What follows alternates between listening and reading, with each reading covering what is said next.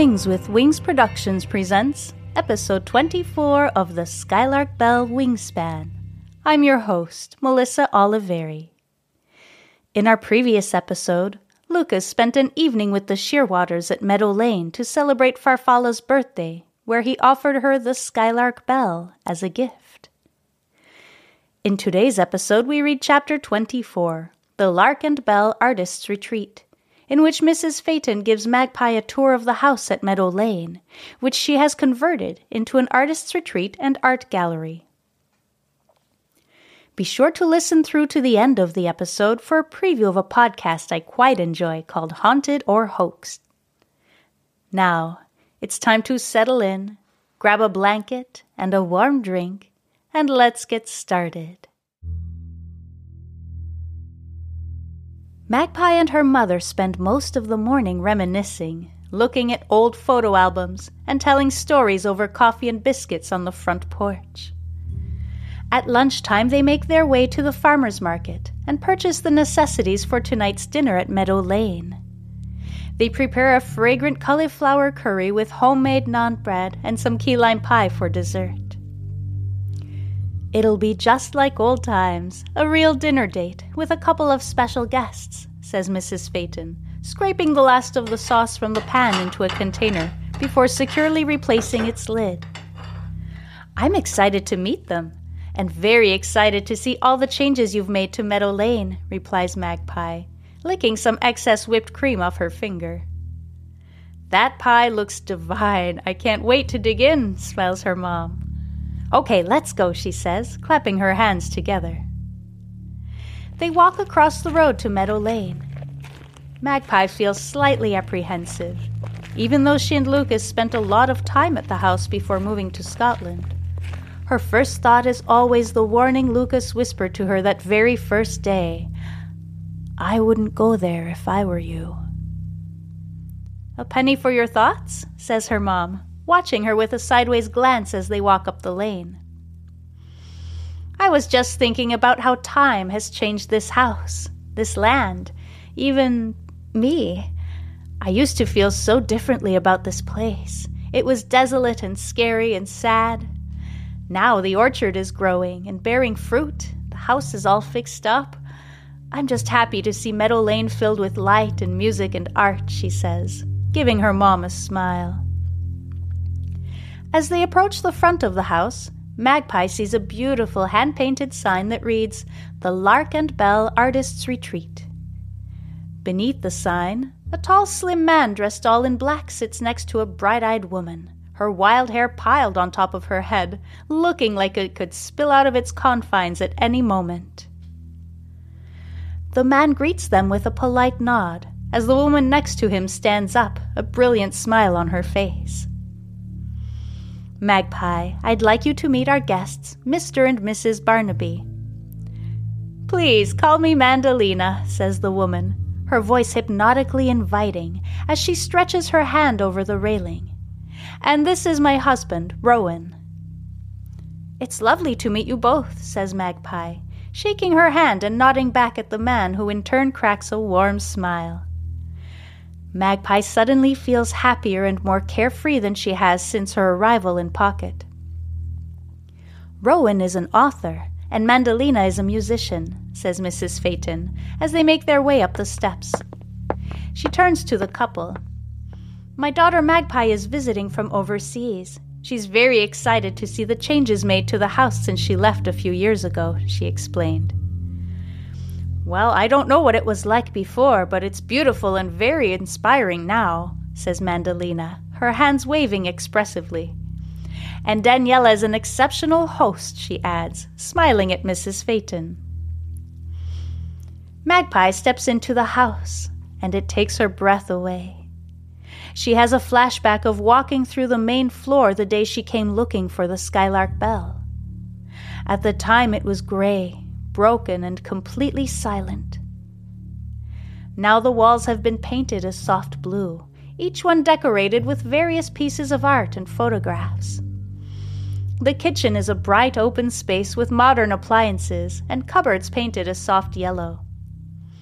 Magpie notices her mother has kept the original dining room table, where a multitude of candles burn brightly as soft music plays from the stereo in the living room.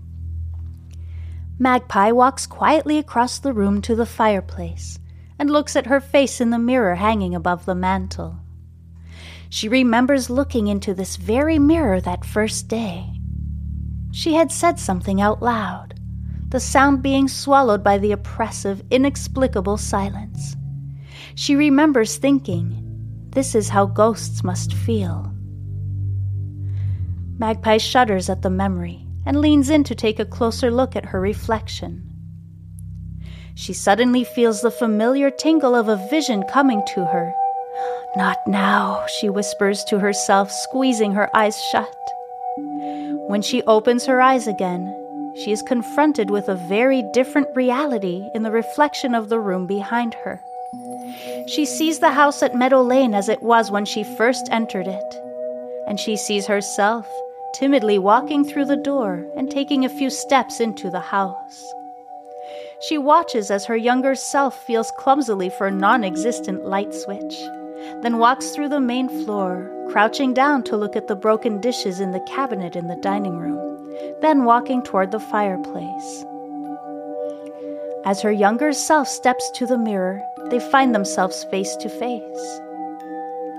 Magpie stands there, frozen, staring into the eyes of her younger self. The girl in the mirror says, "Well, I guess it's time to head upstairs," then gets a strange look on her face as she realizes her words have made no sound. "Magpie, did you say something about going upstairs?" Mrs. Phaeton's voice cuts through the vision, startling Magpie. She turns to look at her mother, then turns back to the mirror. But the image of her younger self is gone. How did her mother hear an echo of her voice from several years ago? Yes. Do you mind if I take a look at what you've done upstairs?" she asks, grateful for a reason to step away from the mirror. "Of course not. Let's go up," says her mom, walking up the stairway. "Rowan and Mandalina are staying in the primary bedroom, but we can go in the other two." "Actually, I just want to take a look at Farfalla's room," says Magpie, walking toward the door at the end of the hall. She sees the swallow is still carved into the door and smiles. "I'm glad you kept this, Mom. It belongs here." Mrs. Phaeton wraps her arm around Magpie's shoulders. Magpie leans her head against her mom, feeling the warmth and love emanating from her. She takes a deep breath and opens the door. Inside, the room is bright. A 4-poster bed takes up most of the space, sheer white fabric draped across the top. A new rug is laid out over the secret floorboard under which Magpie had found the Skylark bell. The only original items in the room are the small vanity still sitting in the corner and, of course, the bell, still hanging on its ornate hook in the window. Magpie smiles, watching as it swings gently in the breeze, the lark steadfastly clutching a blackberry in its beak. Magpie feels a sense of peace she hasn't felt since Lucas disappeared. "Everything is perfect," she says, turning toward her mother, and they head back downstairs for dinner.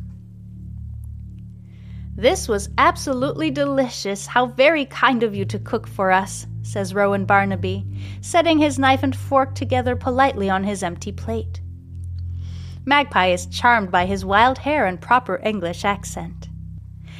"Your name sounds familiar. I think I read one of your books a few years ago, on the train through Scotland," says Magpie conversationally, placing a slice of pie on each of their plates. "It was the one about the boy and the ocean. I quite enjoyed it." "Oh, be careful about complimenting him too much. His ego won't fit through the door and we'll never be able to leave," laughs Mandalina.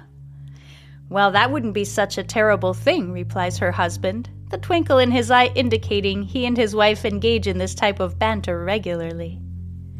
"Well, I, for one, wouldn't mind one bit if the two of you stayed here forever," says Mrs. Phaeton. "If we didn't have our son to go home to, we might consider it," replies Mandalina warmly. They wrap up dinner and take the dishes to the kitchen. Magpie starts pulling up her sleeves in preparation for dishwashing, but Mandalina lays a gentle hand on her arm to stop her. "We have a system in place," says Rowan, coming between Magpie and the sink full of dirty dishes. "Daniela does the cooking, and we do the washing up." "We should be going anyway. I want to show Magpie the gallery before it gets too dark," says Mrs. Phaeton. They say their goodbyes to the Barnabys and step out the back door. "I expanded the shed that was back here and turned it into a gallery for local artists," she says, pointing at the shed, now painted a dusky turquoise with a quaint sign that reads, "Gallery in the Meadow," next to the door. "We can come back in the morning and I'll show you inside," she adds, as she and Magpie slowly make their way back toward the front of the house. Magpie breathes in the cool evening air as the wind picks up. She hears the sound of the Skylark bell drifting down from Farfalla's bedroom window. Its hypnotic ring wraps around her, covering her like a blanket, and Magpie closes her eyes, giving in to its magic. The wind fades, taking the sound of the bell with it, and the spell is broken. Magpie shudders as Lucas's first words to her suddenly echo in her mind. "I wouldn't go there if I were you." Thank you so much for listening. Join me next week for Wingspan Chapter 25, A Fate and a Feather, where Lucas joins Farfalla for a memorable celebration at Meadow Lane. The Skylark Bell is brought to you by Phaeton Starling Publishing and features original music by Canal. If you're enjoying this story, please consider leaving a rating on Spotify or a review on Apple Podcasts. They help give the podcast visibility so others can find and enjoy the story. You can also support my work by subscribing to my Patreon, where you get early access to episodes, as well as MP3 downloads of the music, artwork, behind-the-scenes videos, and more. Just check the show notes for links to Patreon, my website, and social media accounts. Before I go, I'd like to share this Real Fur podcast I quite enjoy called Haunted or Hoax. Listen to this paranormal investigation podcast that travels around the United States. If you enjoy the haunted atmosphere of the Skylark Bell, you'll definitely want to check them out. Hi, I'm Kristen. And I'm Jennifer. And we're the hosts of Haunted or Hoax, a paranormal investigation podcast where we investigate the legends and history, not just the ghosts. Our locations range from houses down in Savannah, Georgia, murder houses in the Midwest, to hotels in West Virginia. Additionally, we get together and go on ghost tours and bring the legends and history to you. Join us every Tuesday as we discuss the legends, history, and experiences from haunted locations. Available wherever you listen to podcasts. Bye.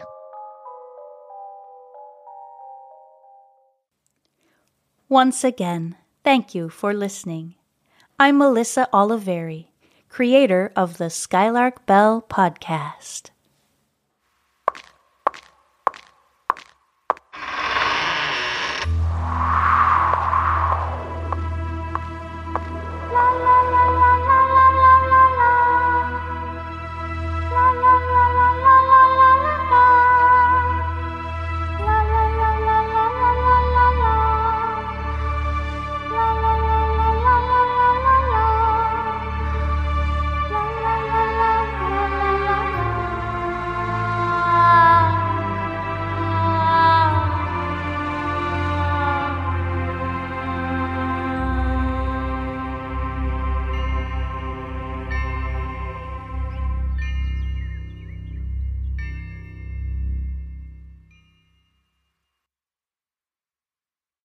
For the ones who work hard to ensure their crew can always go the extra mile, and the ones who get in early so everyone can go home on time, there's Grainger, offering professional-grade supplies backed by product experts so you can quickly and easily find what you need.